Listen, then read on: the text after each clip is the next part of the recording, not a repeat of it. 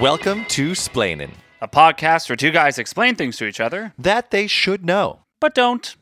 I'm Evan Smith. And I'm Jeff Sims. Welcome to episode 8 of season 2, Jeffrey. My God, how far along are we now? Who would have thought? My God, well, there's 32 in season 1 plus the bonus, so we're like 41. That's crazy. We're like graying. We're getting a little bit of a gut. We're we're wondering like what car we should buy to make ourselves feel better. Yeah, fact. Awkward segue, but talking about cars that old people bought to make them feel better. Guess who just... guess, on a more serious note, guess who just got into a car accident today? Tiger Woods. Tiger Woods. My mom told me.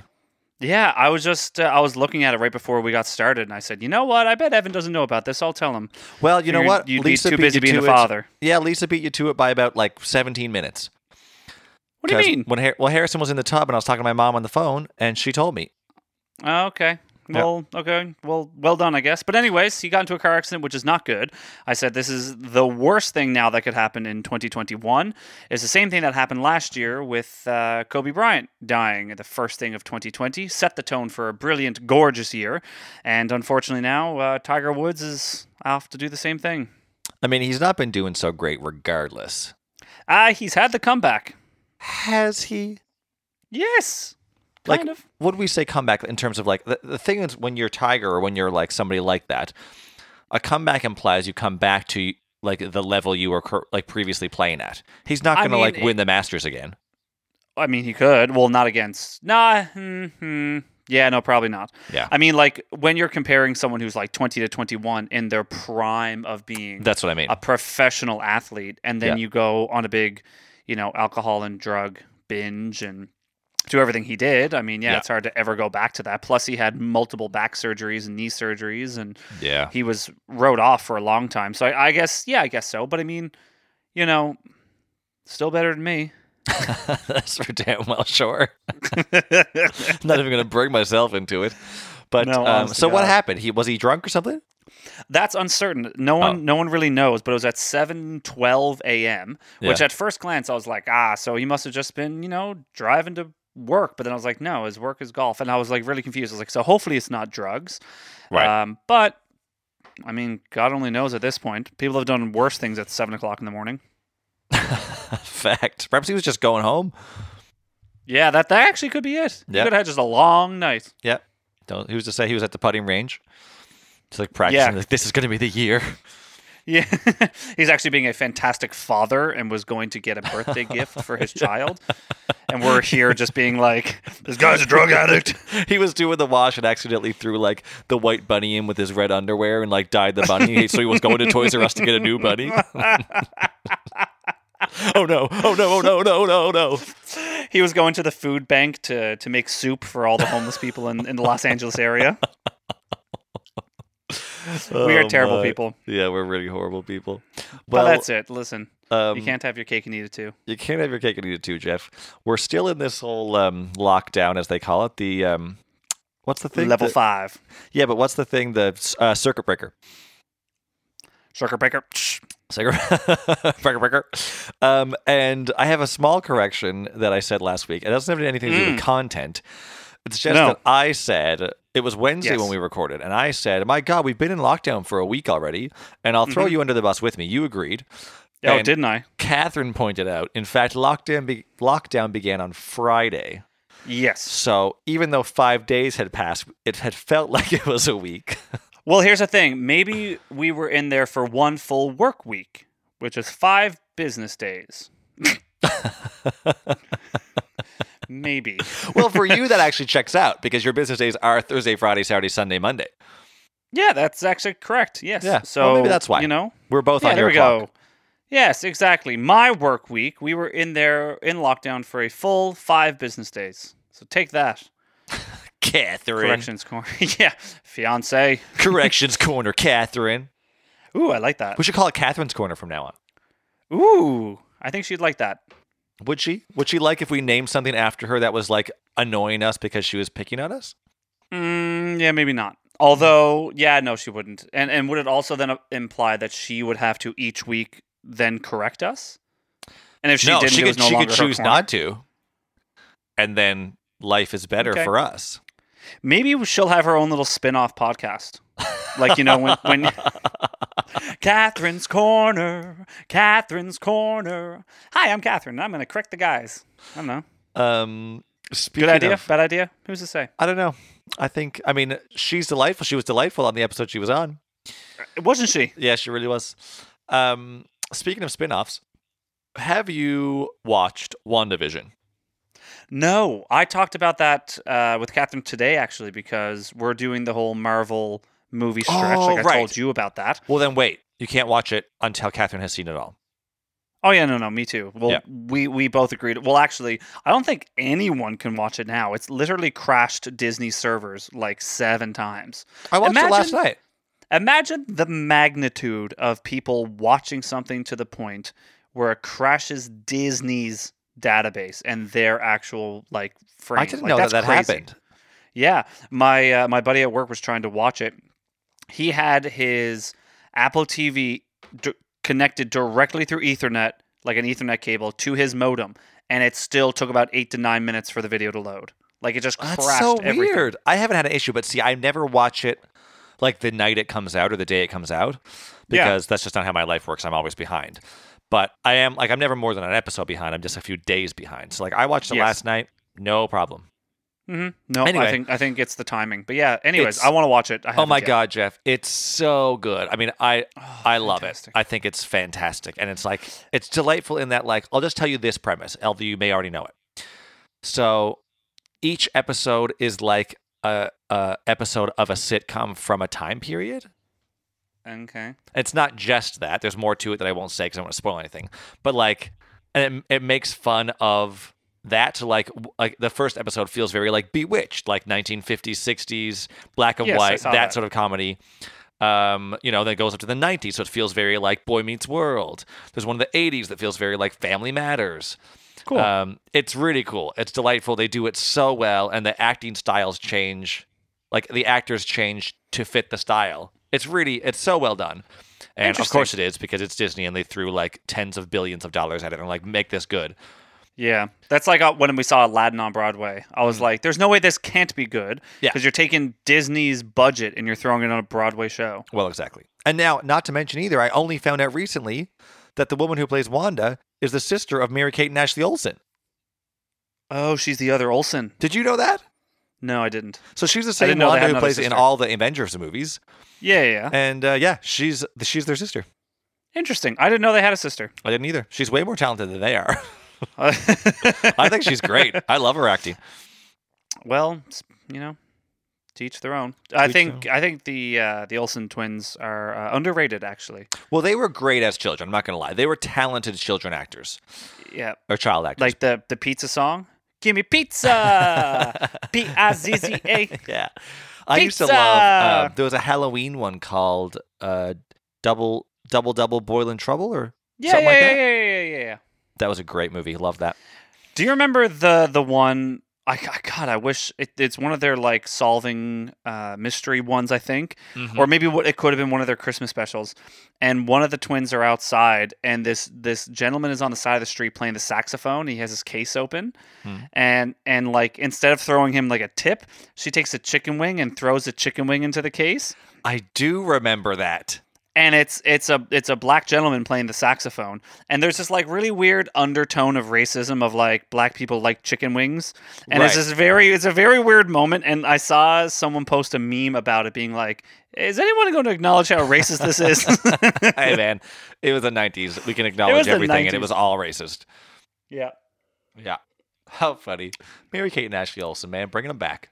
Bring them back. Whatever happened to predictability? Well, Jeff, why don't you start things off with the magic that you're going to explain today? Yes. So last episode, we actually brought it up, and strangely enough, Catherine and I talked about it at supper a couple of nights ago as well. But this week, I'm talking about, and this is going to be sounding strange, involuntary bodily functions. It does sound very strange. It sounds very strange because it makes it sound like an episode about poop, but it's not about poop. You're not going to mention poop once other than the 2 times you just mentioned? Well, I might throw it in there once or twice, but it's not directly about poop. Should you have like a cap of the amount of times you can say poop because you've already used 3? Let's let the audience count. And whoever gets it right gets a bag of bubble gum or something. Okay. There we go. It's a little task for you folks. All right. So when we talked about involuntary bodily functions, we talked about things that just give it up. It kind of explains it in the title itself on things that you don't necessarily have control. Give it up. Do you want to just do a full episode on poop? No, I really don't. No? Okay. Well, I might yet. Okay. So give it up. So first off, Evan, with these involuntary bodily things, which ones were you kind of interested in knowing about? Like, where did this kind of spawn this conversation? Well, you had mentioned like coughing, sneezing. Yeah. And I was like, yeah, let's talk about that. And also, because there's so many, the thing with coughing is there's so many reasons that you cough. Do you know what I mean? Mm-hmm. Yep. Well, like when you have a cough and like that. Anyway, and then I thought about like itching, when something itches. Yeah. Like why? Especially when it's like the itch you can't scratch, like not physically because you can't reach it, but like you scratch it, but it doesn't get better. Yeah. And then tickling. Why are some people ticklish? And why are some people ticklish only at certain times? Like Harrison is very ticklish, and Harrison likes to be tickled.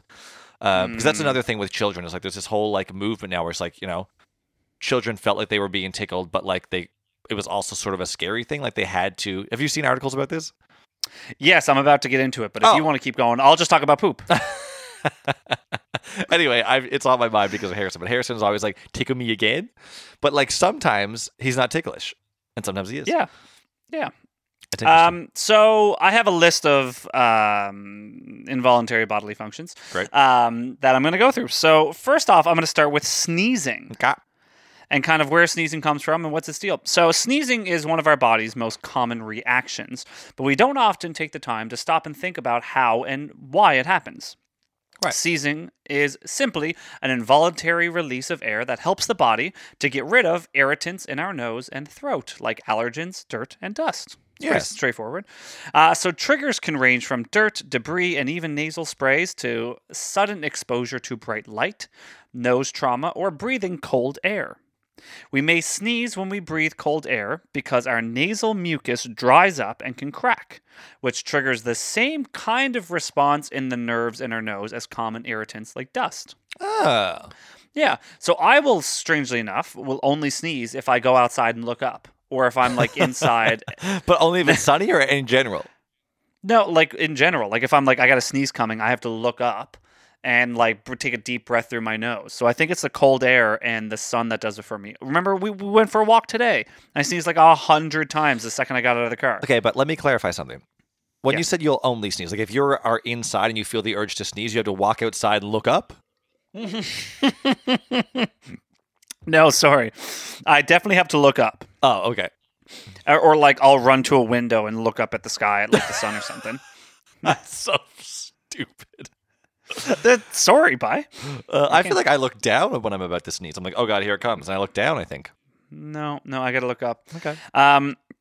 In a 2019 study published in Scientific Reports, researchers found that a type of sneezing can be induced by bright light, also known as photic sneeze reflex, which is an inherited genetic trait. Oh. They looked at more than 3,400 people in China and found an association between the photic sneeze reflex and specific genes. This reflex, which is also called, now bear with me a minute, autosomal dominant compulsive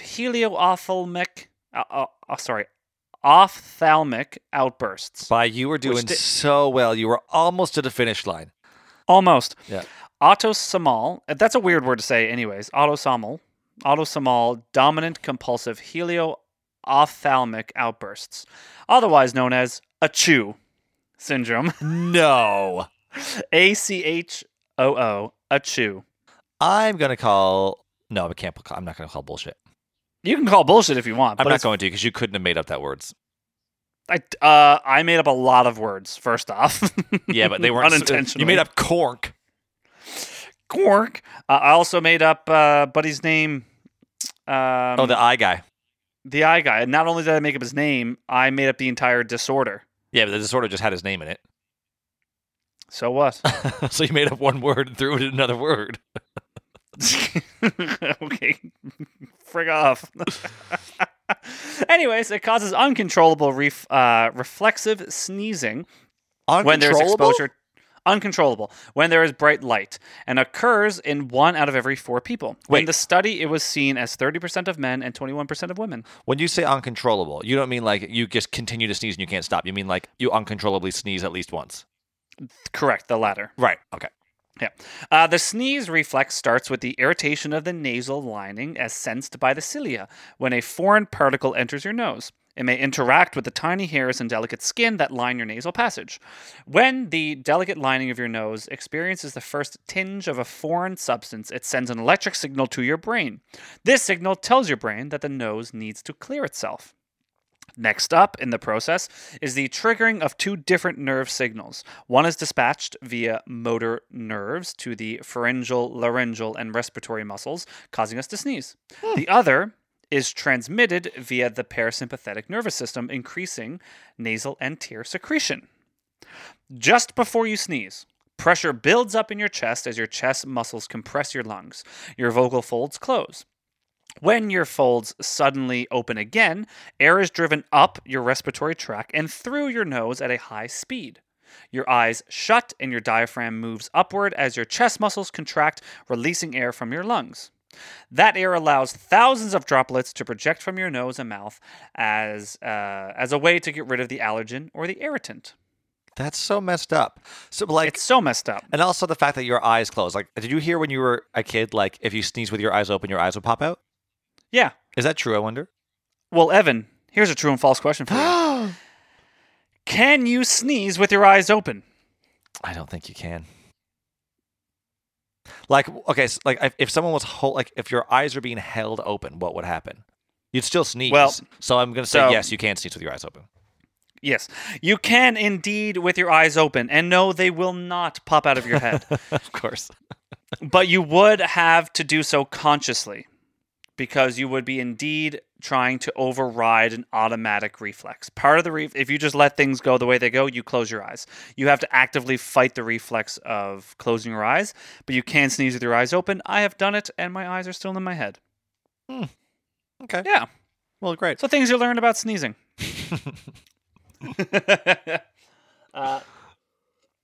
Next up is coughing. Yes. Coughing, cough. Coughing, coughing. Wheezing, wheeze. For anyone who doesn't know, me and Evan used to play Pokemon Go a lot.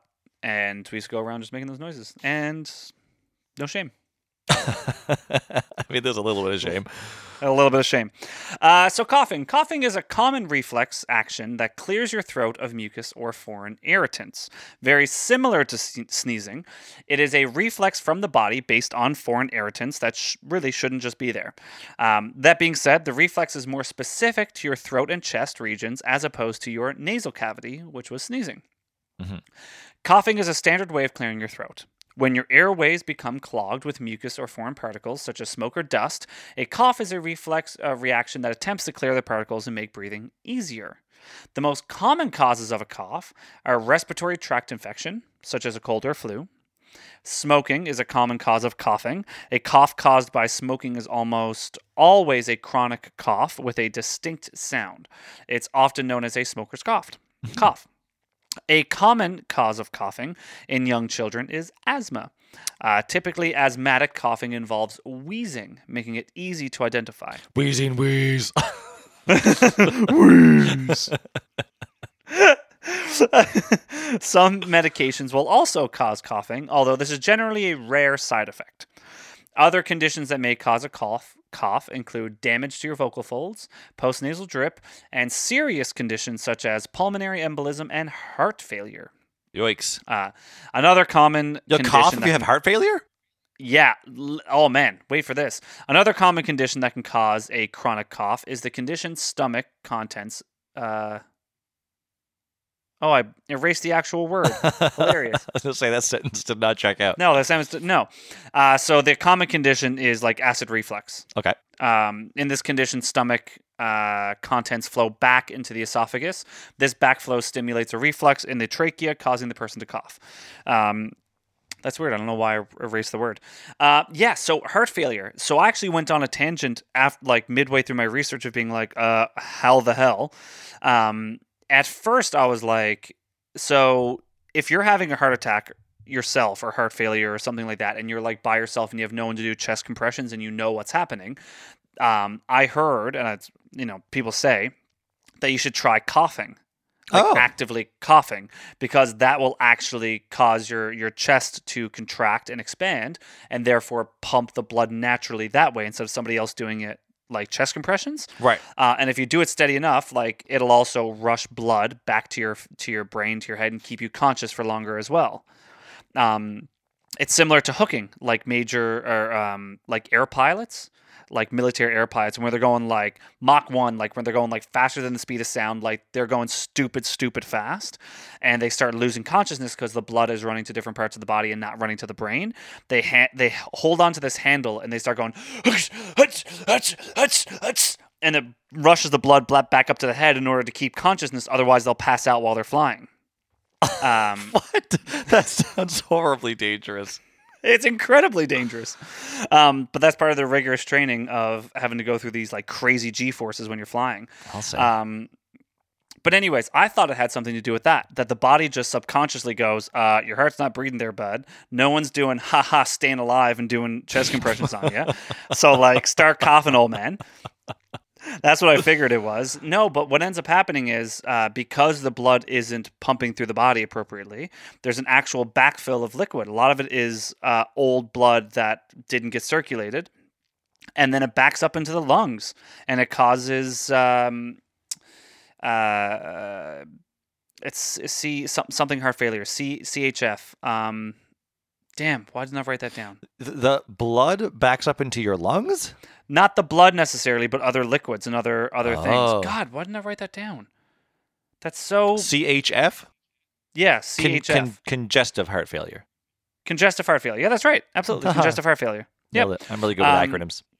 Aren't you? Yes, but you can't spell a word if I tell it to you. No, I can only spell things that don't make a word, like CHF. Well done. But I found that incredibly interesting. Yeah, very interesting, and also terrifying. So coughing and sneezing, although we feel like we have no control over them and they're just there and they're annoying and it is what it is, they actually have very specific biological reasonings behind them. Yes, and also like a sneeze is kind of a cough through your nose. That's exactly it. Yeah. They're both just your body being like, hey, there's something in here that shouldn't be in here. Out you go. Yeah, I wish my body did that when it Mary Brown's. Actually, that'd be a tragedy if you would just spit it out all the time. So let's talk about what you said about a minute ago, about itching. Okay. So I literally scratched myself as you said that. Of course, now I'm scratching my nose. Yeah. An itch, also known as pruritus. I wonder, sorry to interrupt you, I wonder if how many people, once you said that, because I actually just scratched myself like 3 more times. I wonder if once you said itch, how many people had to like involuntarily scratch themselves? Like the power of suggestion. Yeah, that's crazy too. There's something about that in one of my later ones that I'll talk about. One of your what? Oh, later ones. Yeah. So it's called pruritus. It's a general sensation arising from the irritation of skin cells or nerve cells associated with the skin.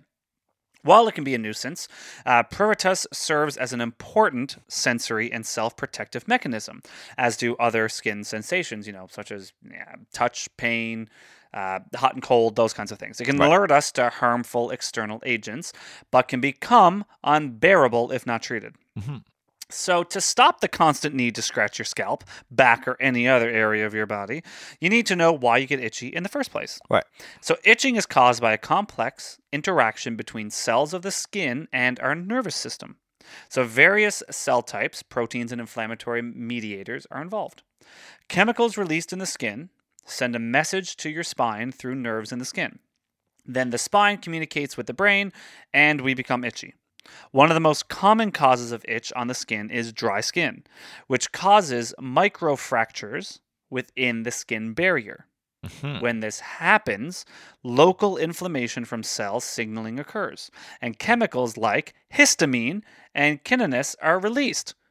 So I didn't know that histamine was a chemical that we just had in our bodies. I thought histamine was part of like a reactionary thing to like allergens and stuff. Or like and wine. Like wine is a histamine. Wine is a histamine.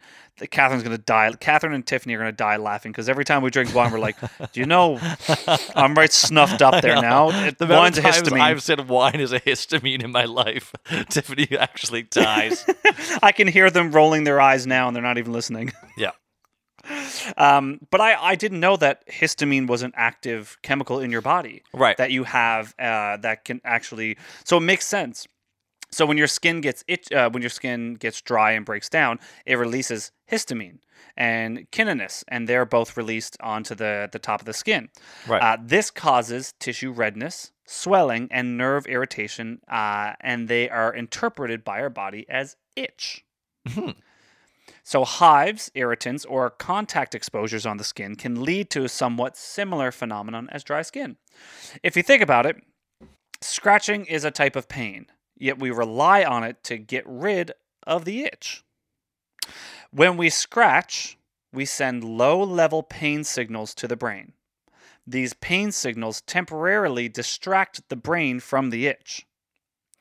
These pain signals also release serotonin in the brain, which really is, really good. But serotonin also resets the itch's signal. In some cases, this can actually create a never-ending itch-scratch cycle. Yeah, that has happened to me before. Yeah, I think that's happened to everybody. Yeah. If you know the source of the itch, choosing the right remedy can help speed up the healing process. The best way to eliminate scratching is not to start. As hard as that is, and how hard that sounds, it can often amplify the intensity of the itch. Hence and that's why chicken pox. It's important to identify the underlying cause of the itch so that it can be treated appropriately. One night, I had, before I got my special creams and shampoos and stuff to sort out whatever was going on with me, I went to the pharmacy one night. I just left. It was 10:30, and I was like, Tiffany, I got to go to the pharmacy and just talk to a pharmacist and see if I can get something for my head. My head was so itchy. Yeah. I actually could not focus on anything in life. Well, there you go. And that's, if you kept itching, it would have made it worse. Yeah. Technically. Scratching, you mean? Yeah. Sorry, yes. Itching. If I say itching, I mean scratching, which is ironic because itch is what you're trying to get rid of with the scratch. Right. You're like, so I got to itch it. Yeah. Yeah. It's weird. So that's itching. And it seems involuntary, but it's actually very voluntary. I'm glad it's over. Well, just because it's unpleasant. It's not nice. No. So let's talk about twitches for a second. Oh, from an itch to a twitch. Itch to a twitch. So muscle twitches are caused by our muscles tightening up, which is contracting, involuntarily. In other words, when we're not actually controlling them. Right. Muscle twitches can happen for lots of reasons, like stress, too much caffeine, a poor diet, exercise, or as a side effect of some medicines. Do you have any twitches? Like active right now, or like in general? Do you have some that show up from time to time? No, not really. I have my right eye.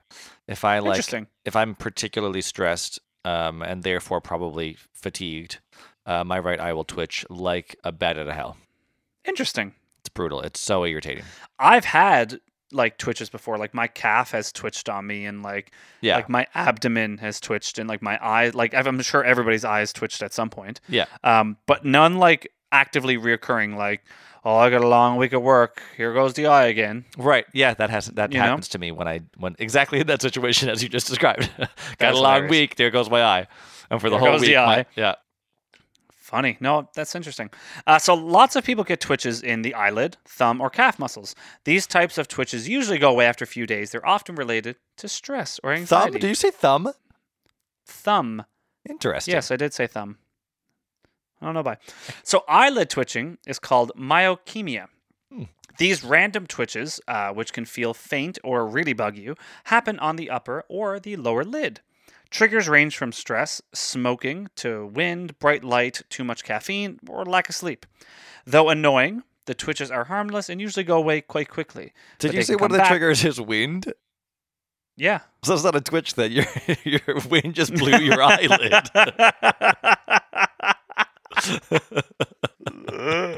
Oh, my coat just twitched in the wind. I wish my hair would stop twitching. My God, it was nice when I left the house. Yeah, I guess so. Bye.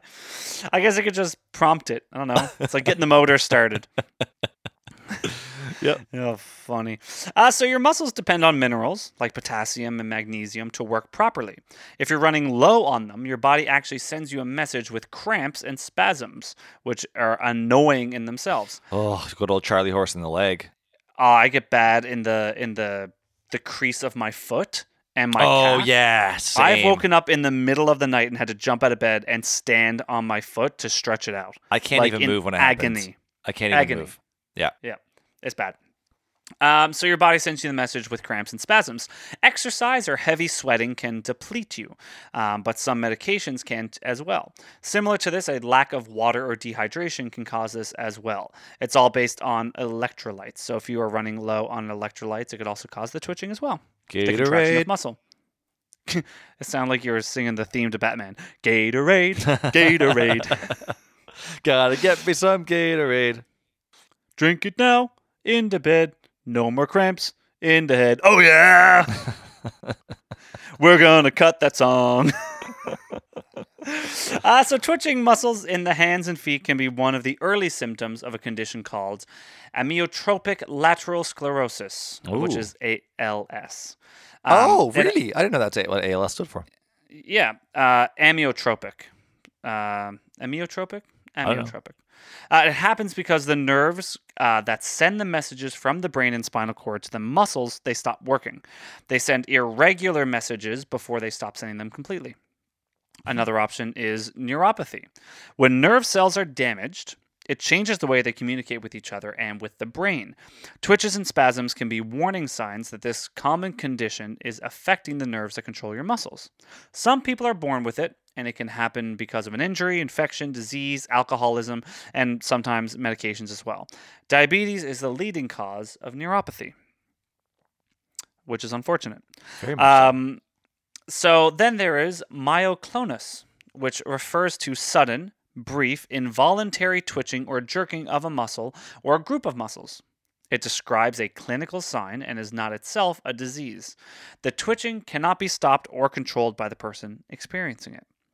So myoclonic twitches or jerks usually are caused by sudden muscle contractions called positive myoclonus, or by muscle relaxation called negative myoclonus. Okay. I don't know if I'm pronouncing that word correctly. Well, what else is new? Myoclonic jerks may occur, like you, alone or in sequence, well done. in a pattern. Thank you. Pattern of movement or without pattern. They may occur infrequently or many times per minute. Myoclonus sometimes happens in response to an external event or when a person attempts to make a movement. Most myoclonus is caused by a disturbance of the brain or spinal cord, the central nervous system. Although rare, myoclonus may be caused by an injury to the peripheral nervous system as well, which would include different organs and muscles that relay the information from and to the central nervous system. Right. Myoclonus can occur by itself or as one of several symptoms associated with a wide variety of nervous system disorders. For example, myoclonic jerks may develop in individuals with multiple sclerosis or epilepsy, and with neurodegenerative diseases such as Parkinson's, Alzheimer's, or Creutzfeldt-Jakob disease. Yikes, there's so many diseases. There's so many diseases. It's quite unfortunate. Yeah. The majority of them are, like, they're all linked together. There's just small variations of them. Yeah, like your leg shakes, but you can take it back out again. God.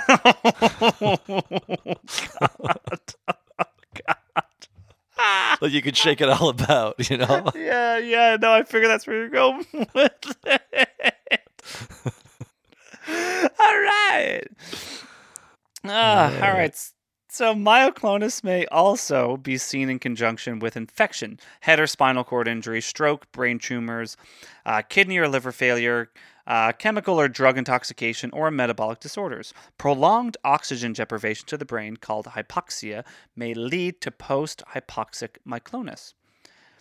Studies suggest that several locations in the brain are involved in myoclonus. The cerebral cortex is the most common origin for myoclonus.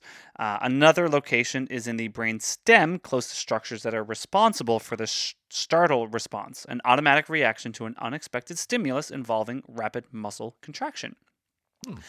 The specific mechanisms underlying myoclonus are not yet fully really understood. Scientists believe that some types of stimulus-sensitive myoclonus may involve overexcitability of the parts of the brain that control movement. Laboratory studies suggest that an imbalance between chemicals called neurotransmitters may bring about myoclonus, with the end result being a lack of inhibition, a decrease in the rate of chemical reaction or its prevention at some level. Neurotransmitters carry messages between nerve cells. They're released by one nerve cell and attached to a protein called a receptor on the neighboring receiving cells. This attachment signals the receiving cell to act in a certain way. An interesting form of myoclonus is sleep myoclonus, or hypnic jerks. Do you know this one? Not like sleepwalking. Like you're just jerking your sleep? Yeah. You're just an asshole in your dreams. So the phenomenon is so named in reference to the hypnagogic state, the transitional period between wakefulness and sleep. I feel like you mean hypnagogic or whatever. That is correct. Hypnagogic state. Yep, you're right. So hypnagogic jerks are also commonly known as hypnic jerks or sleep starts. Oh, so, okay. Have you ever been like right before you fall asleep and your whole body is like, whoa. Yes. I know exactly what you mean. And you felt like you were falling for a millisecond. Yeah. I hate those because it's always like, I don't get to sleep quickly these days. No. And then also when I do, the baby wakes up. So like if I'm almost asleep and then that happens, oh buddy. Yep. Rotted then. And I can't back into sleep because I'm turned. Turned with the townies. Yeah. You're a hypnotic jerk. So the muscle spasms may actually occur spontaneously or may be induced by sound, light, or other external stimuli. Some people report that hypnic jerks accompanied by hallucinations, dreams, the sensation of falling, or bright lights or loud noises coming from inside your head. Some scientists believe certain factors such as stress, anxiety, fatigue, caffeine, and sleep deprivation may increase the frequency or severity of hypnic jerks, but conclusive research is lacking on the subject. So, pretty well, if you're Evan Smith, you're going to have lots of these. Yeah, kind of. What you were describing, I was like, check. Yep. So one hypothesis says that hypnic jerks are a natural part of the body's transition from alertness to sleep and occur when nerves misfire during this process.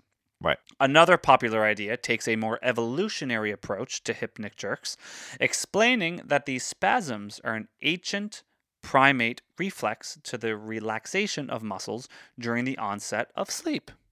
The brain essentially misinterprets the relaxation as a sign that the sleeping primate is falling out of a tree and causes the muscles to quickly react. Wow, that's interesting. Yeah. I thought you were going to say something like, living in the wild, like if you were falling asleep and you were like in danger or something, it would be like jerk you awake. But that's even cooler, then you'd never actually. get to sleep, yeah. So like as a primate, you're in a tree and it's like you relax too much and you fall out of the tree. It's like, wake up, bitch! That's great. I like that a lot. Yeah.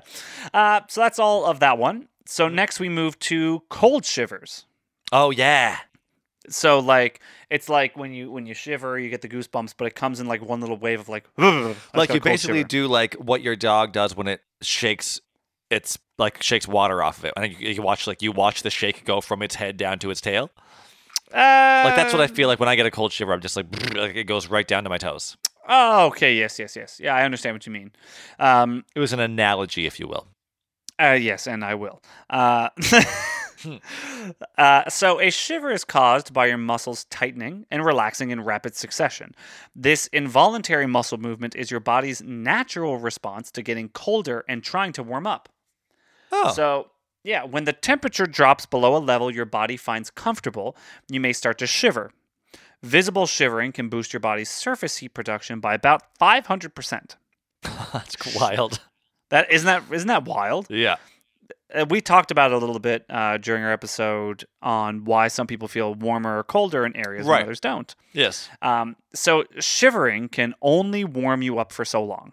Right. After a few hours, your muscles will run out of glucose for fuel and will grow too tired and obviously contract and release and relax. Each person has their own temperature at which shivering starts. For example, children without much body fat to insulate them may begin shivering in response to warmer temperatures than an adult with more body fat. Right. Which obviously makes sense. The connection between a full-on shivering episode, we'll call it, and a singular cold shiver can be explained by when we actually get them. They are often produced by singular gusts of wind, sudden and brief changes in temperature, or a sudden onset of certain environmental stimuli. The body reacts to the stimulus as if it were consistent and constant, and starts the shivering process, but soon realizes that it is a temporary stimulus and therefore no longer continues the shivering. Oh, so it's like the sort of like too hot out of the gate. Yeah. They're like, oh, Jesus, she's cold. Start to shiver. Yep, starting to shivering right away, John. Start to shiver. And then immediately shuts the lever off. They're like, oh, false alarm, false alarm. Turn off the shiver. Shut off the shiver. Yeah, so that's little cold shivers for you. Cool. But most of the time it comes from like you readjust your body a little bit and release a little bit. You get too cold or something, or right. A little gust comes in, or God only knows. Yeah. And you just go, ugh, and that's it. It's done. Your body starts to shivering, and then you're like, no, bye. No need for it, old man. Give it up. How interesting. Interesting. Let's move on to hiccups. Oh, yeah. Yeah. Are you going to tell us cures for hiccups as well? Maybe. Hiccups are involuntary contractions of the diaphragm, which is something I didn't know. Nor did I. The muscle that separates your chest from your abdomen and plays an important role in breathing. Yes. Each contraction is followed by a sudden closure of your vocal folds, which then produces the characteristic hiccup sound. Yep. Right. So that sound actually comes from the closing of your folds. I mean, the all of your last sounds week. come from that. Like last week on the podcast. Remember on our break I had the hiccups. Yes, exactly. So normally the diaphragm pulls down when you inhale to let air into your lungs, and then relaxes when you exhale, so air can flow back out of the lungs to exit your nose and mouth. Yeah. But if something irritates your diaphragm, it can spasm, forcing you to suddenly suck air into your throat. Your vocal folds suddenly close, creating the distinct hiccup sound. So that's what it is. It's a spasm of your diaphragm, nothing else. And what causes it to spasm? So hiccups can happen for a lot of reasons, Evan Smith. Okay. Some of them are physical and some are emotional. That's because that's because you've offended your diaphragm. You pissed it off. He's like, frig you now. You're at the movies. He's like, oh, everybody's going to hate you before you leave. Yeah. Remember that time last Thursday you told me to frig off? Well, here we go. Yeah. You pissed off the wrong muscle. Yeah. So it's because the actual irritation happens in the nerve connecting the brain to the diaphragm. Some common causes include eating too much or too quickly, feeling nervous or excited, drinking carbonated beverages or too much alcohol, stress, a sudden change in temperature, or swallowing air while sucking on candy or chewing gum. Right. So pretty well all of these, every single thing that I've mentioned so far, the commonality is too much stress, being nervous or excited, and sudden changes of temperature. So I wonder if there's a world where you could start having a cold shiver, you could start waking up in the middle of the night, have tremors, twitching, itching, and having hiccups all at once because you're stressed out. And then when you hiccup, you suck in some dust and have a sneeze and a cough. Can you imagine? That would suck. What would you call that if you were like to name a thing that is all those at once? I feel like it would have a lot of consonants. Well, remember how you said you're really good at making acronyms? Yes. Now's your time, buddy. Okay.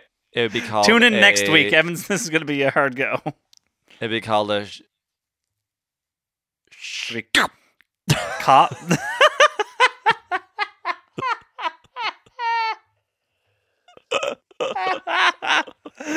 All right, patent it. Patent it right now. I just tried to put in as many consonants as I could without putting in a vowel. Yeah, that's hard. Funny. So, Evan, why don't you tell me some ways to get rid of hiccuping? Well, this is what I do. Okay. It is 10 quick sips of water, and therefore you're sort of holding your breath because you don't give yourself time to breathe. So you're kind of holding your breath at the same time as drinking. Sure. And that's it. That's all you do? That's what I do. I know some people just hold their breath. Some people just drink water. Sure. So some common things are hanging upside down, telling a friend to scare you. Oh, yeah. So which would be a sudden intake of breath or something. Yeah. So unfortunately, there's actually no scientific proof that any of these remedies actually work. Well, then I haven't finished my study yet. No. I'm waiting for your journal. Although, having said that, it only works for me. Like, Tiffany had the hiccups last night, and I told her to do it, and it didn't work. Yeah. But it works every time for me. Sometimes, some experts think holding your breath or breathing into a paper bag might actually do the trick. Because both techniques make carbon dioxide build up into your lungs, which actually will lead the diaphragm to relax. Yeah.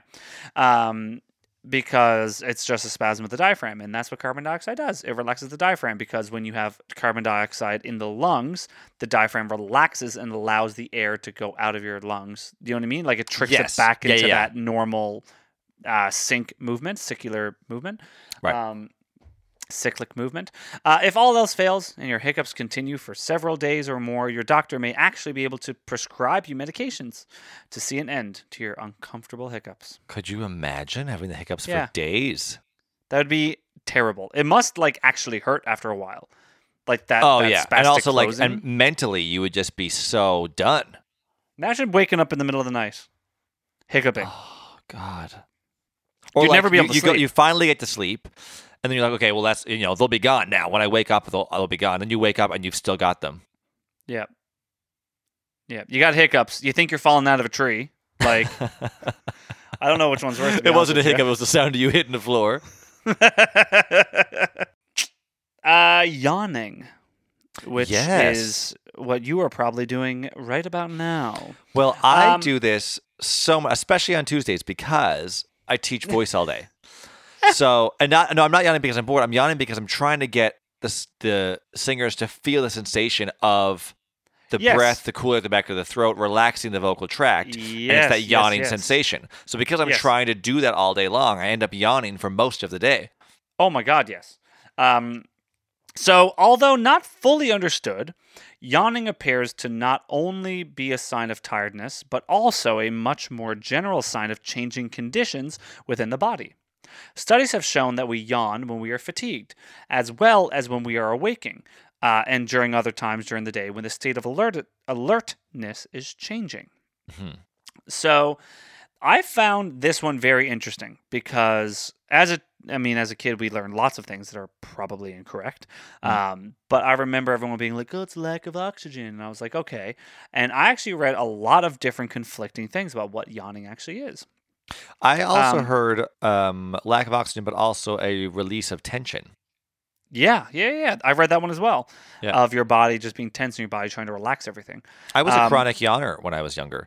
I might still be in a way in that, like when I'm nervous, like if I'm backstage about to go on, I will yawn, I don't know, maybe 80 times. Because you're stressed. Yeah. And then you start sneezing, coughing, hiccuping, falling asleep, twitching. All because you're stressed. Evan, are you stressed? It's a great one-man show. Yeah, I bet. Evan Smith, stressed. Evan Smith, involuntary bodily functions. Oh, God, that'd be a terrible show. Yeah, it would. Anyway, so you're correct in thinking that yawns are actually contagious. like you said earlier. Unless you're a sociopath, apparently. Yes. I'm about to talk about that. We'll kind of. Seeing, hearing, or thinking about yawning can actually trigger the event itself. Yep. But there is little understanding of why it is actually contagious. A number of theories regarding the genesis of yawning have been presented over the years. Some evidence suggests that yawning is a means of communicating changing environmental or internal body conditions to others.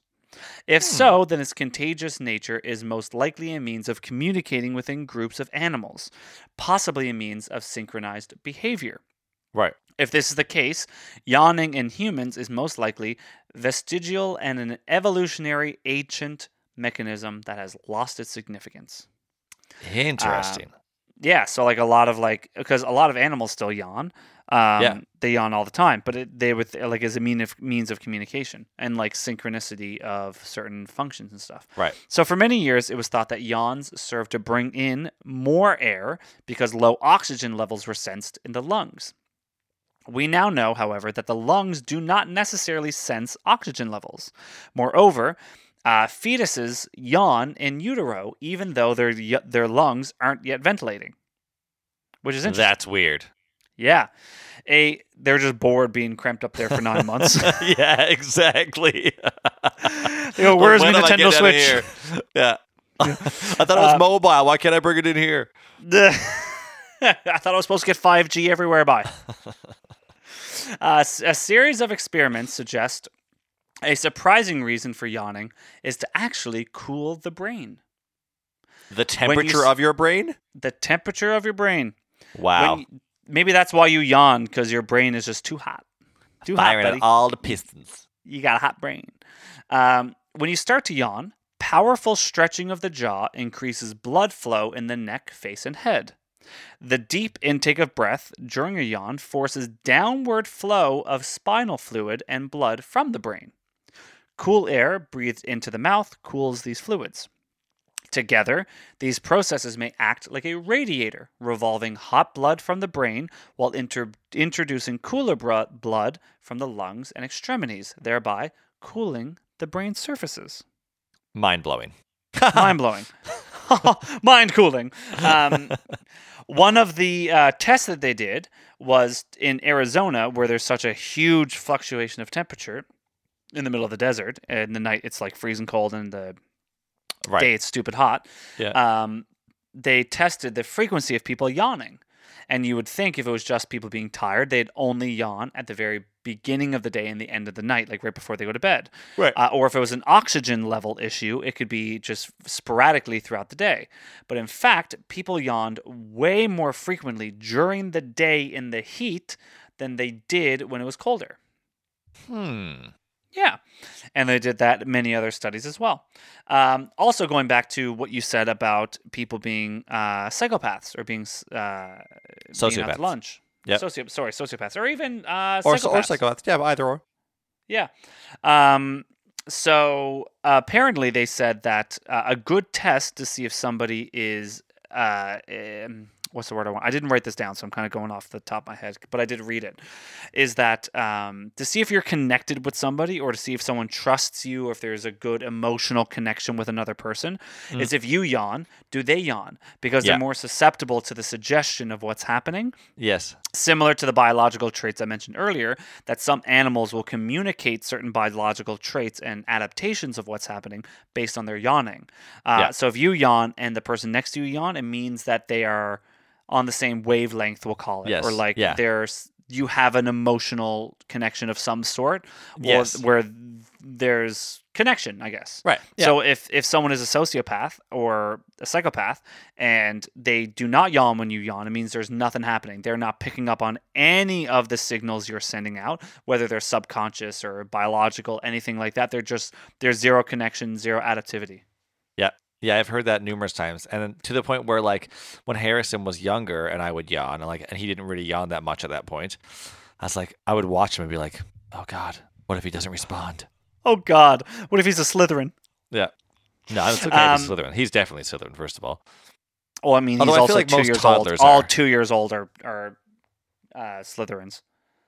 Yeah, probably. I think we sort too early. Yeah. It's a fact. Onward to tickling. Yes. Yes. People vary in how sensitive they are to tickling. Some people are often ticklish, and while others are not ticklish at all. Scientists have discussed the tickle response for hundreds of years, yet researchers are only just beginning to understand why some people are ticklish and what purposes this strange response might actually serve. Right. There are two types of tickling with different causes. There is nismesis. Yeah. Okay. Why not? Which is a light skin irritation, such as a bug walking on your skin, which triggers an urge to brush it away. Some believe this response may actually protect against insect bites. A person can tickle themselves in this way. So like the classic, like taking a feather and just, like tickling someone with a feather. That very light brush up against the skin, which emulates a bug. Right. Yeah, you don't laugh. You're just like, get it off me. Exactly, which kind of gives that sort of response, which people think that would be biologically why that you have that response. Right. Then there is gargalesis. Gargliosis. I don't know. It's a more intense tickling, the kind that causes people to laugh when someone repeatedly touches a sensitive area of the body. People cannot tickle themselves in this way. No. So you can tickle yourself with the light brushing of your fingers against your skin, but you can't tickle yourself with the other one. It's like you can pick your nose, you can pick your friend's nose, but no, what is it? What is it? You can pick your friends and you can pick your nose, but you can't pick your friend's nose. That's what it is. So some people believe that the tickle response might actually be protective. The most ticklish body parts are almost the most vulnerable ones, such as the abdomen and throat. An automatic reflex-like response to push away the cause of the tickle could help protect these sensitive areas. There's a lot of glands and a lot of like arteries in the armpit as well. So protecting those very vulnerable areas as well could also be a part of it, right? Tickling may be a reflexive response. Some people do not enjoy being tickled, but it can still cause a laughter reflex. However, in the same way that a person may cry when cutting onions without necessarily feeling sad, laughter does not always indicate enjoyment. No. In 2013, a group of scientists placed people in a brain scanner and then tickled their feet. They found that an area of the brain related to involuntary responses, the hypothalamus, was active when tickling generated laughter. This suggests that the tickle response is involuntary. That even though you hate it, you're still laughing. Right. The authors also noticed that the brain might process tickling as a painful experience. It might explain why some people recoil in response to tickling, and why many tickling games involve chasing someone who is trying to get away. Right. Yeah. Right. Although some consensual tickling can be a positive, playful experience, non-consensual tickling can be frightening, uncomfortable, and painful for the recipient. Yeah. Heinz Hager, a man imprisoned in the Flossenburg concentration camp during World War II, witnessed Nazi prison guards perform tickle torture on a fellow inmate. Heinz Hager was his pen name. His real name was Joseph Kohut. An article displays that he took accounts of people being tickled to death in the concentration camp. He describes this incident in his book, The Men with the Pink Triangle. The first game that the SS sergeant and his men played was to tickle their victim with goose feathers on the soles of their feet, between their legs and in their armpits, and on other parts of the naked body. At first, the prisoner forced himself to keep silent, while his eyes twitched in fear and torment from one SS man to the other. Then he could not restrain himself, and finally he broke out in a high-pitched laughter that very soon turned into a cry of pain. While the tears ran down his face and his body twisted against his chains, as well, this tickling torture let the lad hang there for a very long time. With a flood of tears ran down his cheeks, and he cried and sobbed uncontrollably. So in many accounts of this, this is where it's a little bit conflicting, because remember how I said earlier that Catherine and I talked a little bit about this before I did the topic? Yep. She wanted to know about tickling, and she wanted to know if you could be tickled to death. And she Googled it, and that was the account that she found. That someone was like, oh yeah, back in Nazi Germany, in the concentration camps, they were tickled to death. But I read different accounts. One was that they just were tortured and left there. Another was that they were actually tickled to death. It wasn't the ticking that killed them in some accounts. Yeah. So an article in the British Medical Journal describes a European method of tickle torture in which a goat was compelled to lick the victim's feet after they had been dipped in salt water. Once the goat had licked the salt off, the victim's feet would then be dipped in salt water again, and the process would repeat itself over and over again. In ancient Japan, authority figures could administer punishment to those convicted of crimes that were beyond the criminal code. This was called shikai, which translates as private punishment. One such torture was kuzikeri zeme, maybe, which translates roughly to merciless tickling. In his book, Sibling Abuse, Vernon Vai published his research findings regarding 150 adults who were abused by their siblings during childhood. Several reported tickling as a type of physical abuse they experienced, and based on these reports, it was revealed that abusive tickling is capable of provoking extreme physiological reactions in the victim, such as vomiting, incontinence, which is losing control of your bladder, incontinence. Incontinence. Incontinence. Funny. Well done. Incontinence, losing control of your bladder, and loss of consciousness due to inability to breathe. Yeah. One of the things that they said, which was causing death, would be brain aneurysm or inability to. Yeah. So and because your stress levels were so high because you're being tortured with tickling, that you would that it would be stress-induced heart attacks, stress-induced aneurysm or stroke, all these different things. Like you're kind of right in saying like the tickling didn't kill them, but like the tickling killed them. You know what I mean? Totally. Yeah. And going back to what you said about Harrison, they said that babies and infants will not actually recognize tickling as a stimulus until they're about 6 or 7 months old, where they recognize that the stimulus should be a part of laughter. And they associate laughter and joy with the stimulus because the parents are going, tickle, tickle, tickle, tickle, tickle, tickle, and they're basing that response off of that. So they laugh, enjoy, and do it. But in response, later down the road, it can be actually quite abusive. Yeah, not to say don't tickle your child, but I've read articles about it because I saw it shared and I was like, oh, I want to read this. Because a lot of adults were interviewed and they were like, my parents tickled me and like, it was meant to be a fun activity. But I didn't like it and I could never get away, and I didn't ever tell like my dad or my mom or whoever that I didn't like it because they thought it was an enjoyment. You know what I mean? It wasn't. They weren't doing it to be mean. No. They were doing it for. They thought it was funny, and they thought that I thought it was funny because I was laughing, and I didn't have it in me to tell them the difference. Exactly. So ever since I read that article, I'm so conscious of whenever I'm tickling them, because sometimes Harrison just like, "Daddy, tickle me." I'll never tickle for very long before I stop, and then wait. And if he says tickle me again or more tickling, then I'll tickle him again. But like, I'm always cognizant of if I go to tickle him or do something, he's like, "No, stop that!" Even if he's laughing, I'm like, "Okay, done, over." Yep. He's like a dog like, not to compare your child with a dog, but like a dog will often do something that it knows is bad for it, but because it wants the temporary, or actually, you know what? Even better. It's regular humans.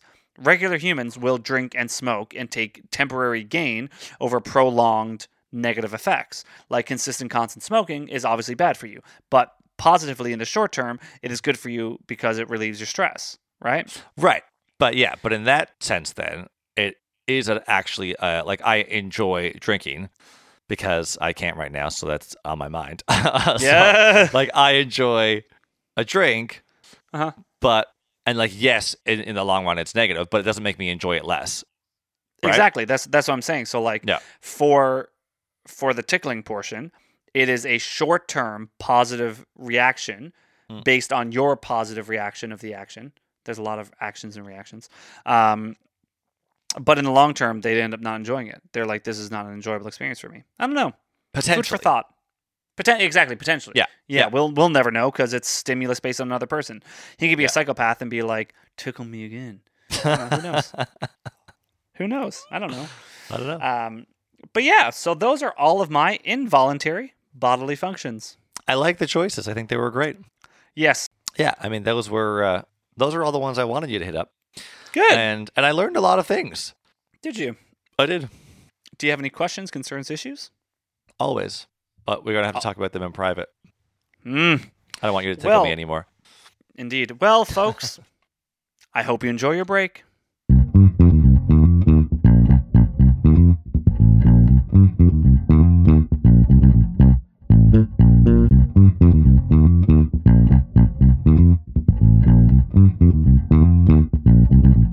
Welcome back, everybody. Welcome back, boss. Now, Jeff, it's really important that we breeze through this because I just ordered some Mary Browns and it's going to be on the way. Yeah, come on, giddy up now. Giddy up. So, everyone, today, this evening, well, today for you is when it's Friday, I am going to do the Aurora Borealis. Aurora Borealis, I hardly even knows her. Nobody. Buddy. I'm sorry, I don't mean to say no, but that was beyond a stretch. That was like Come on. You bend down, turn around, stretch, and then it still doesn't work.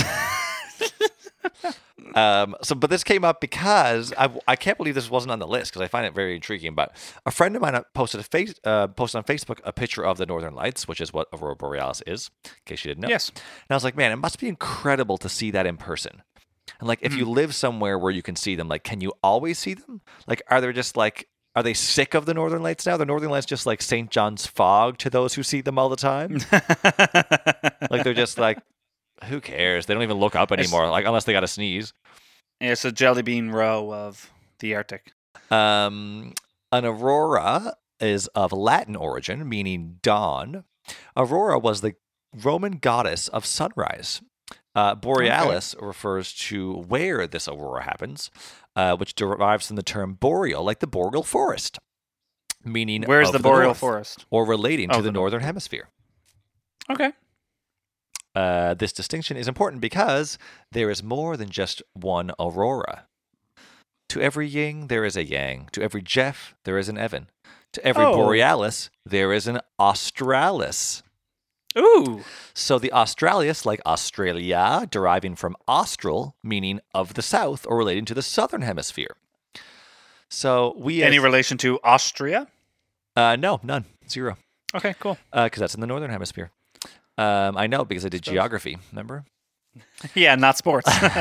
We as Canadians or Northerners always hear, oh, it's the Northern Lights, the Aurora Borealis. But I've never thought, why do we need that descriptor? Like, if the Northern Lights were the only ones, we could just call them the Lights. If we need the descriptor of Northern.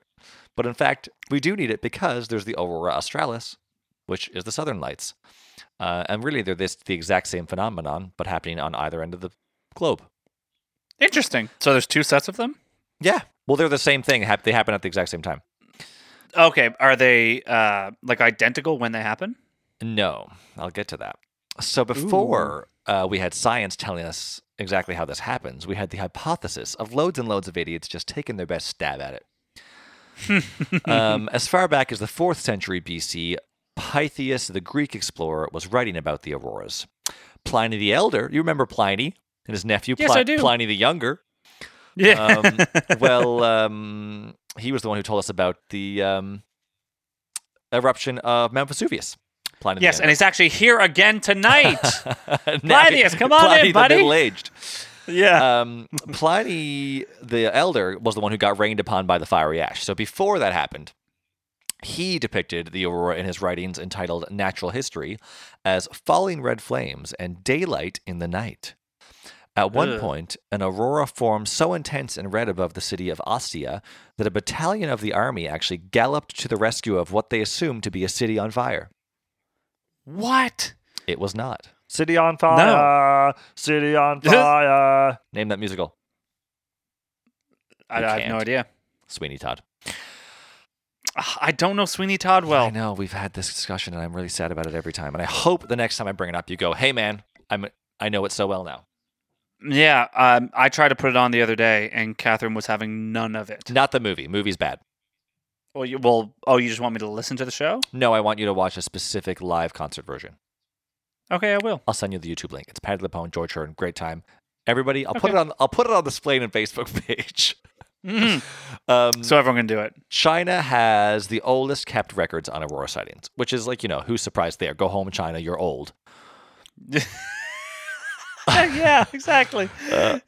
Apparently, Wikipedia says, on an autumn day around 2000 BC, a young woman named Fu Bei was sitting alone in the wilderness by the bay, when suddenly a magical band of light appeared like moving clouds and flowing water, turned into a bright halo around the Big Dipper, illuminating the earth and making shapes and shadows seem alive. Moved by the sight, Fu Bei became pregnant and gave birth to a son, the Emperor Xianyuan, known as the initiator of Chinese culture and the ancestor of all Chinese people. Huh. To which I think, moved by this sight, she became pregnant? Like, she was so moved, she went and found herself a man and they got it on? Or like she was impregnated by the light? Like, what do you mean? Well, that seems to be a consistent theme over a lot of ancient, civilizations. Are the people who just like become pregnant just cause. It's a weird thing, actually. A lot of like immaculate conceptions, you mean? Yes, immaculate conceptions. Like a lot of religions and old, I guess. What am I trying to say here? Societies will worship people, but it also comes down to like almost everybody who's worshipped or thought after came from an immaculate conception. Yeah, that is true. So in this case, same deal.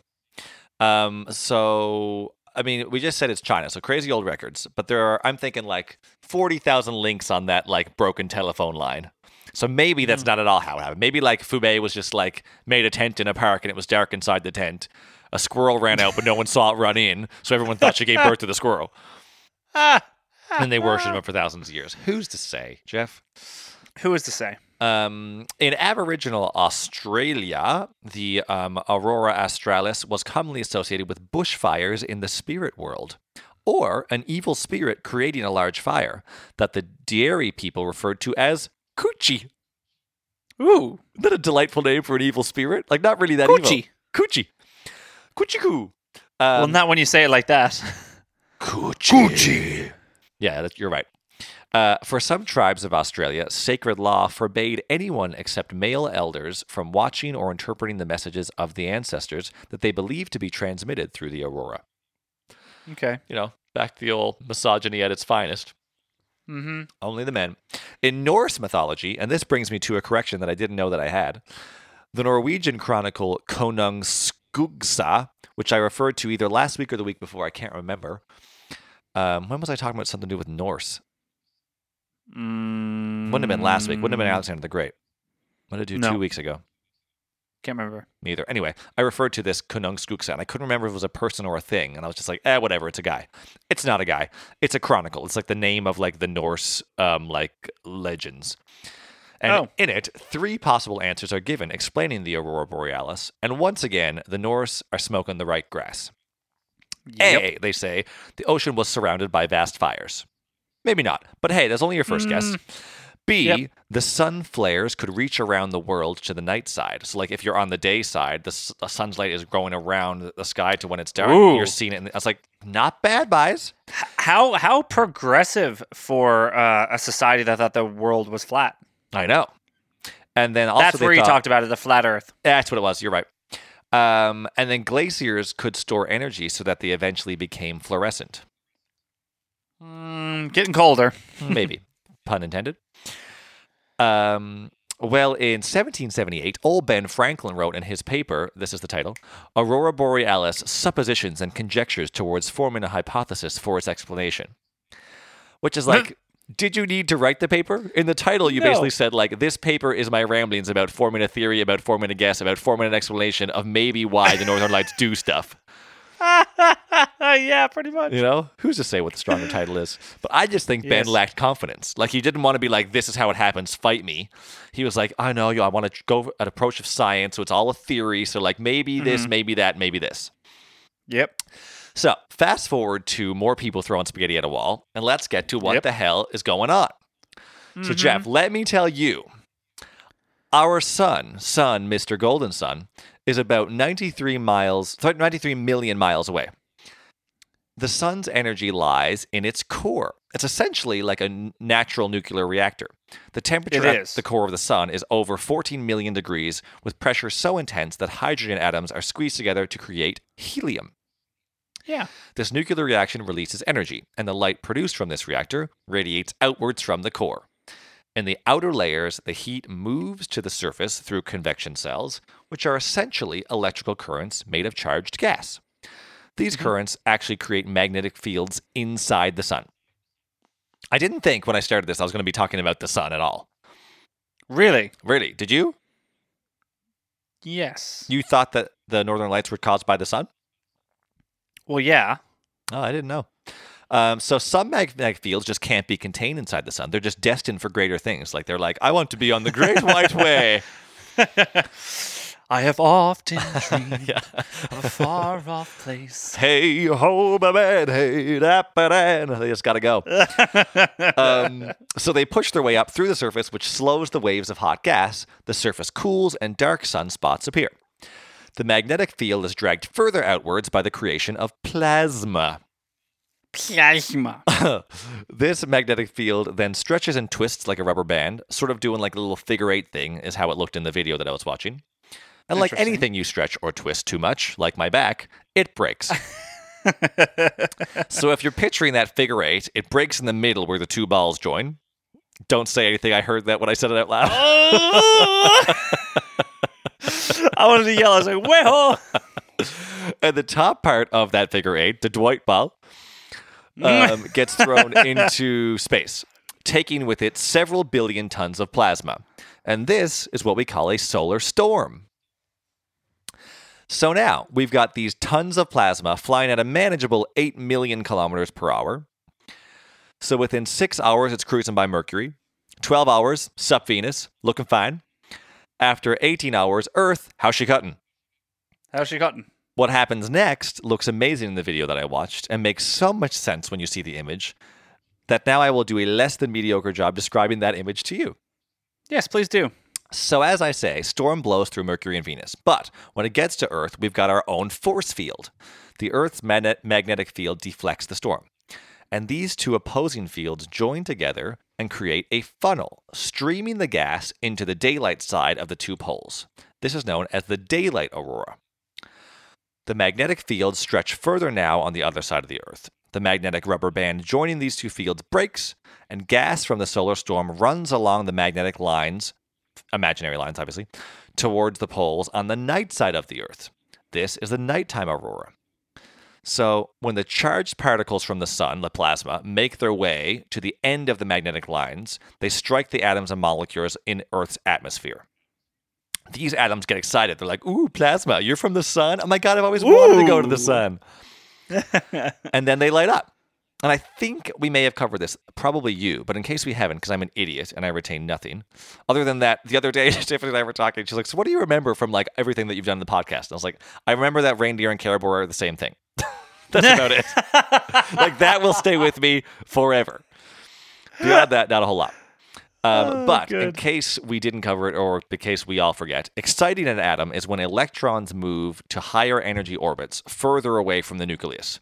Then, when the electron moves back to the lower energy orbit, it releases a particle of light, or called a photon.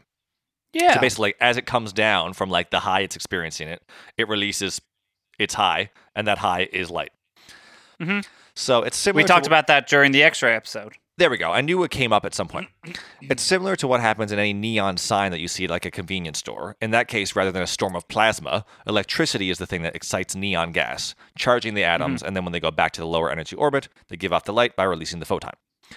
Yeah. So, the aurora often appears in a variety of patterns or shapes. They're described as patches, arcs, rays, coronas, and sometimes curtains, just in like the physical shape they take in the sky. Sure. The shape that a person sees is determined by the magnetic channels the particles are following in that moment, and also the person's position on the globe. Yep. The colors that we see have to do with wavelengths of light. And for that, we go to our resident expert on wavelengths, Jeff Sims, everybody. Jeff, are you there?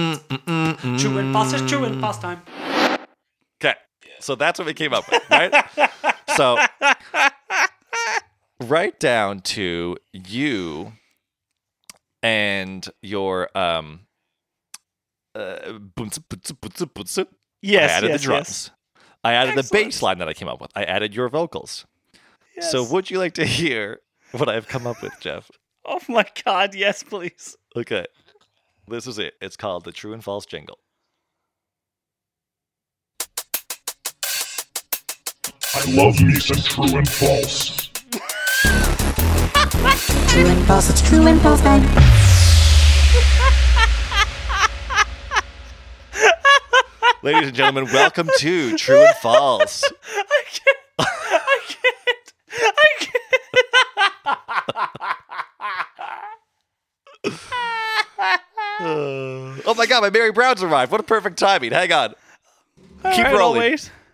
Yes, I'm going to keep rolling. Oh, God, that was just about the funniest thing I think I've ever heard. It's true and false time. Oh, God. Well done.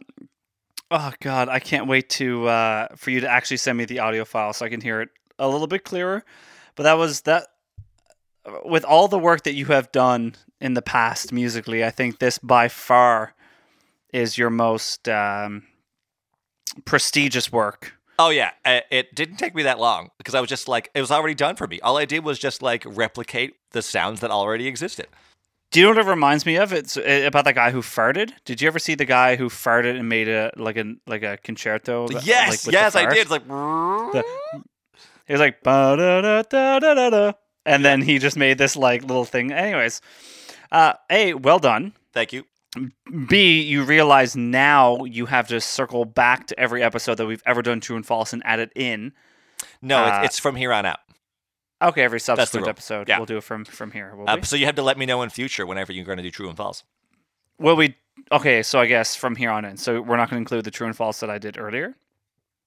No, I can't put it backwards because I wouldn't have explained it. Oh, true. Okay, so True and False time. It's True and False time. It's True and False time. Can you play the jingle for us? Yeah, you want it again? Absolutely. It's True and False time. Okay, here it is.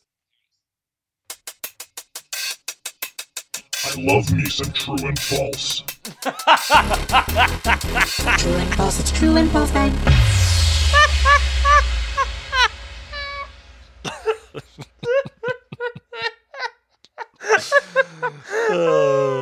It's just so good. It's so great. God, that's good. Okay, all right. Okay, so It's True and False number time. one, the Aurora has a noise. False. Aurora noise, similar to hissing or crackling noise, begins about 70 meters above the Earth's surface Shit. and is caused by charged particles in an inversion layer of the atmosphere formed during a cold night. Inversion is like when warmer air is held above cooler air, which is like the opposite of what normally happens with air. So the charged particles discharge when particles from the sun hit the inversion layer, creating a noise. It just actually sounds like crackling. Okay. Cool. So wrong. So swing and a miss. Number two, the magnetic field during an aurora can replace battery power on Earth.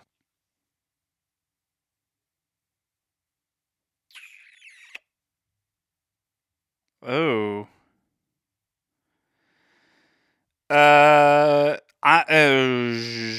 False. It's also true. Damn it! On the night of September 2nd, 1859, two operators of the American Telegraph line between Boston and Portland, Maine had this conversation. I better do a Boston accent so you can tell which one's which. I can't Yes, do a Boston please do. accent. Boston. I'm from Boston. Boston. Yeah, Boston. Yeah, Please cut off your Boston. battery entirely for 15 minutes. We'll do so. It is now disconnected. Mine is disconnected and we are working with the auroral current. How do you receive my writing? Better than with batteries on. Current comes and goes gradually.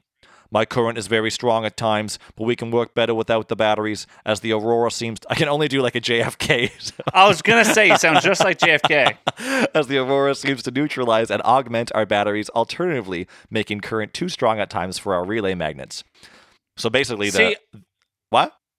I feel like that if it was an actual, like, utilizable source of energy that we would have tried to optimize on it. And we would have heard of it.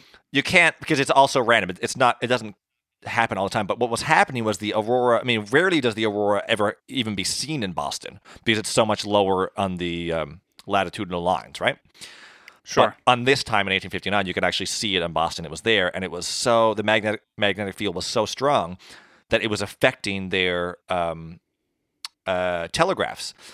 So when they found that they turned their batteries off, then they could actually just go on the power from the magnetic field. And then once the aurora was over, they just turned the batteries back on. Okay. I think I misunderstood the question a little bit. I still probably would have said false, but I think I misunderstood it. But yeah, cool. It powered something that was battery powered. So that was my question. Now, Yeah, I more so went, in the instance where it happened, could it replace the batteries on Earth? like permanently. No. Like, in that instance, could it replace any battery on Earth? Oh, well then all yeah, batteries. Not all. Oh, yeah. No, not all batteries. Okay. No, so, that's why I was like, well, we'll give you half a point. No. Number 3. Oh I my got it wrong. God, that Big Mary smells so good. Number 3. Earth is the only planet to experience auroras. False. Correct. Any planet with a magnetic field can experience them. Jupiter and Saturn both have magnetic fields stronger than Earth's. Auroras have been also observed Neptune as well as Uranus, Jeff. Oh, great. Yes, my bum. Yep. Number 4. Way more people have seen the Northern Lights than the Southern Lights.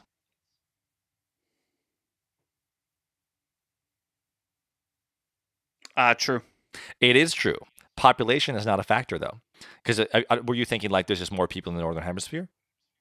Kind of. Right. The issue is where it actually happens. So the Northern Hemisphere is much more populated further north, like closer to the poles, whereas Antarctica is huge and no one lives there in the Southern Hemisphere. Yes, that's where I went. I was going, and yes, that's where I was going. So the southern auroras are not often seen because they're concentrated in a ring around Antarctica and the southern Indian Ocean. The northern lights can be seen in northwestern parts of Canada, Yukon, Nunavut, Northwest Territories, Alaska, Greenland, Iceland, northern Norway, northern Siberia, plus more. So I didn't know it was that many places, actually, if I'm being honest. Yeah. As long I as actually didn't know it could be seen in Canada at all. Yeah. It can be seen I didn't know that. Depending on how low it goes, it can be seen sometimes in the prairies as well. In Southern Shore? Am I sure? No, in the Southern Shore? Not in the Southern Shore, no. Too bad. Number 5. How you doing? I haven't keep track. You're 1 out of 3 so far? No, 2. I have two right. Yeah. 2 right, 2 wrong. There are 7, so you need 4 for a pass. Yep. Number 5. The Northern Lights happen randomly throughout the year and have appeared consistently for thousands of years. Isn't that statement contradictory? They are random but happen consistent. They're consistently random? Yes, let's go with that. They're consistently random. I'm going to go with false.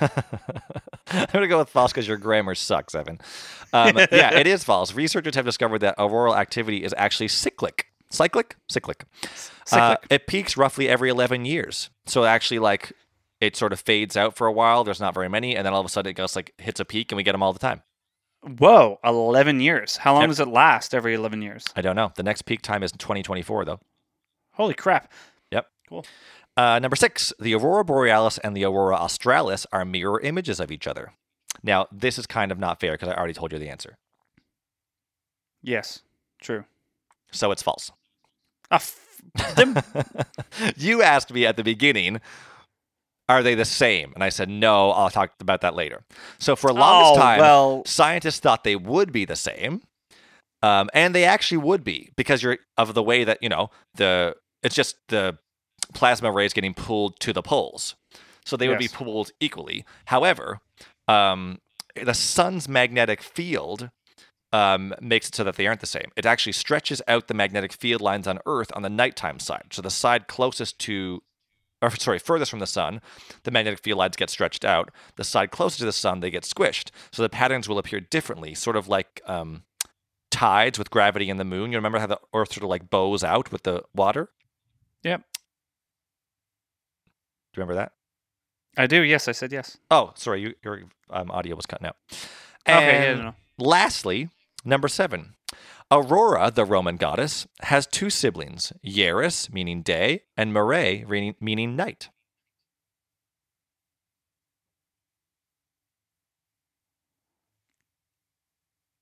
True. False. Yaris and Mare are models of cars by Toyota. Her siblings. I knew Yaris was, and I was like, but I can definitely picture Toyota. Yeah. Her siblings are Sol, the sun, and Luna, the moon. She does have 2 siblings, but they are not models of cars by Toyota. Yeah.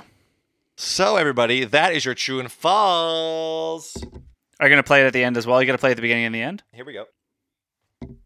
Oh, wait, hang on. Here we go. Play. I love me some true and false. True and false, it's true and false time. So get used to it. It's the true and false jingle. It's going to be back frequently. Oh, God, that's great. That brings me so much joy. Yeah, I can't wait to send you the actual clip. It was so hard to hold it in. It was just a secret I did not want to keep. I'm very happy that you kept it because it's everything I could have ever wanted. And more. Honestly. I was on a walk today. I was saying to Jeff, I was like, I know I feel like I've sort of built up the surprise, but I really don't think I could build it up high enough. Like I can't possibly let you down with this one. The amount of things that were going through my head of like what it could possibly be. I was going from everywhere from like you guys were pregnant again to different ideas for like my bachelor party. I was like, I have no idea where this is going to land on that spectrum. Right. But it landed at the highest possible peak. This is better than you guys having another child and oh my God, celebration is it ever? of my That wedding. would not be a happy occurrence. Ah! Okay, wrap this up because that Big Mary's smelling sweet and my phone's going to die. Yeah. All right. Well, let's just clue it up. Cool. So great episode. So as always, please follow us on Facebook and Instagram. Like and share and follow. We would love it if you rate and reviewed as well. You know, Apple Podcasts is probably really the only place to do it that really matters to us. You can do it wherever you want. I mean, it's good for our hearts, but rate and review will actually be good for our wallets. Well, not our wallet, just our subscribership. There we Hopefully later down the road, our wallets. As always, if you have a topic you would like to send in, you want splained to you, email us at info.splainin@gmail.com. Do it. We hope you learned something this week. And if you didn't, there's always next week.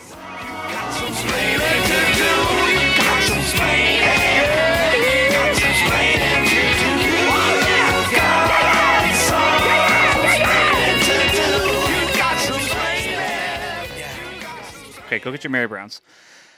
Oh, God, I'm so jealous. It's not even Monday. It's Tuesday. Gotta kill for a Big Mary on a Monday. I'd kill for a Big Mary on a Tuesday. Who's kidding who? I'd have a Big Mary just about any day of the week. Tater poutine. Oh, some gravy. God, I'm hungry.